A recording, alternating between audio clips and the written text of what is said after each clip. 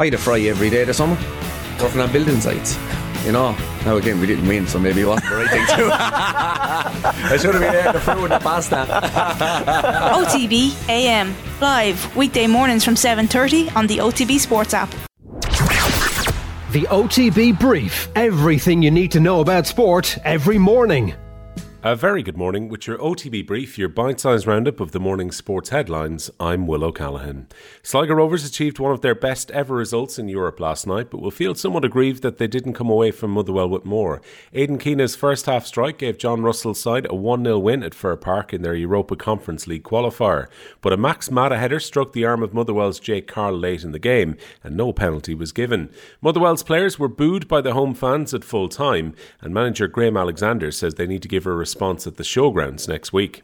Been in the game 34, 35 years. It's not the first time a team of mine, either playing or managed, has been booed.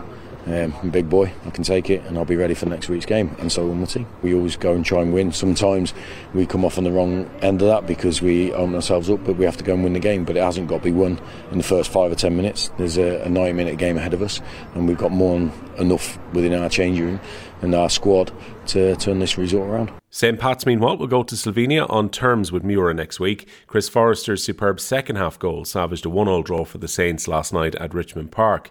With 3 clubs in European action this week, only 2 games survive in the Airtricity League Premier Division tonight. Second place Dundalk will welcome Finn Harps to Oriel Park, while bottom side UCD entertain fellow Dubliners Shelbourne. The leaders Cork City are away to the First Division's form side Wexford tonight. Galway start the night a point off the top and they go to Athlone. Elsewhere, Waterford will host Longford and Cove Ramblers take on Bray.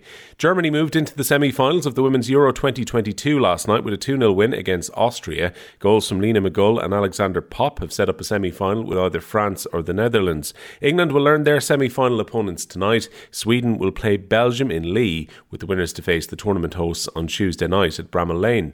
Mark English has narrowly missed out on a place in the final of the 800 metres at the World Athletics Championships. The Olympian was 5th in his semi-final overnight in Oregon after running his second fastest ever time in the heats. Louise Shanahan didn't progress to the semis after finishing 5th in her 800 metres heat. Leona Maguire begins the second day of the Evian Championship 7 shots off the lead. The Cavan golfer tees off with the major today from 1 under, while Stephanie Meadow is back out from level par.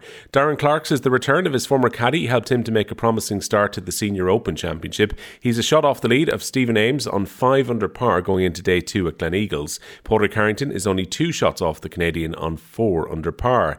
The Galway manager Pádraig Joyce insists they'll have no fear of Kerry in Sunday's All-Ireland football final. Having twice lifted Sam Maguire as a player, Joyce will be aiming to win his first All-Ireland as a manager, with the Tribesmen hoping to bridge a 21-year gap. The Galway captain, Sean Kelly, says they're looking forward to taking on the 37-time champions in the decider. They're a great side. They've got threats everywhere.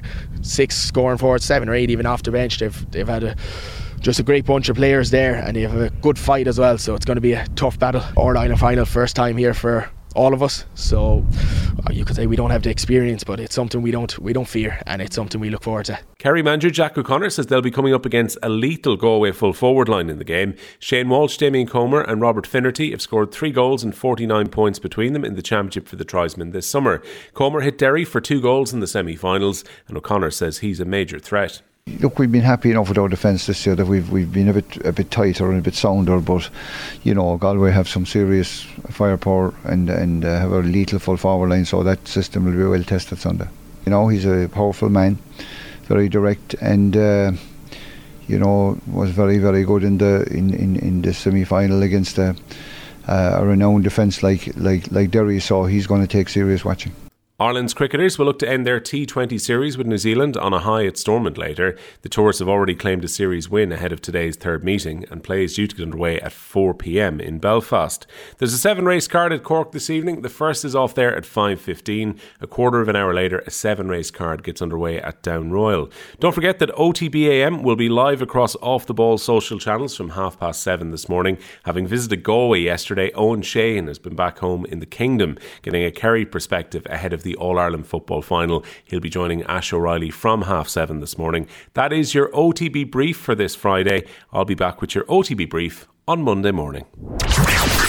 The OTB Brief. Everything you need to know about sport every morning. OTB Sports Radio. Live 24/7 on the OTB Sports app.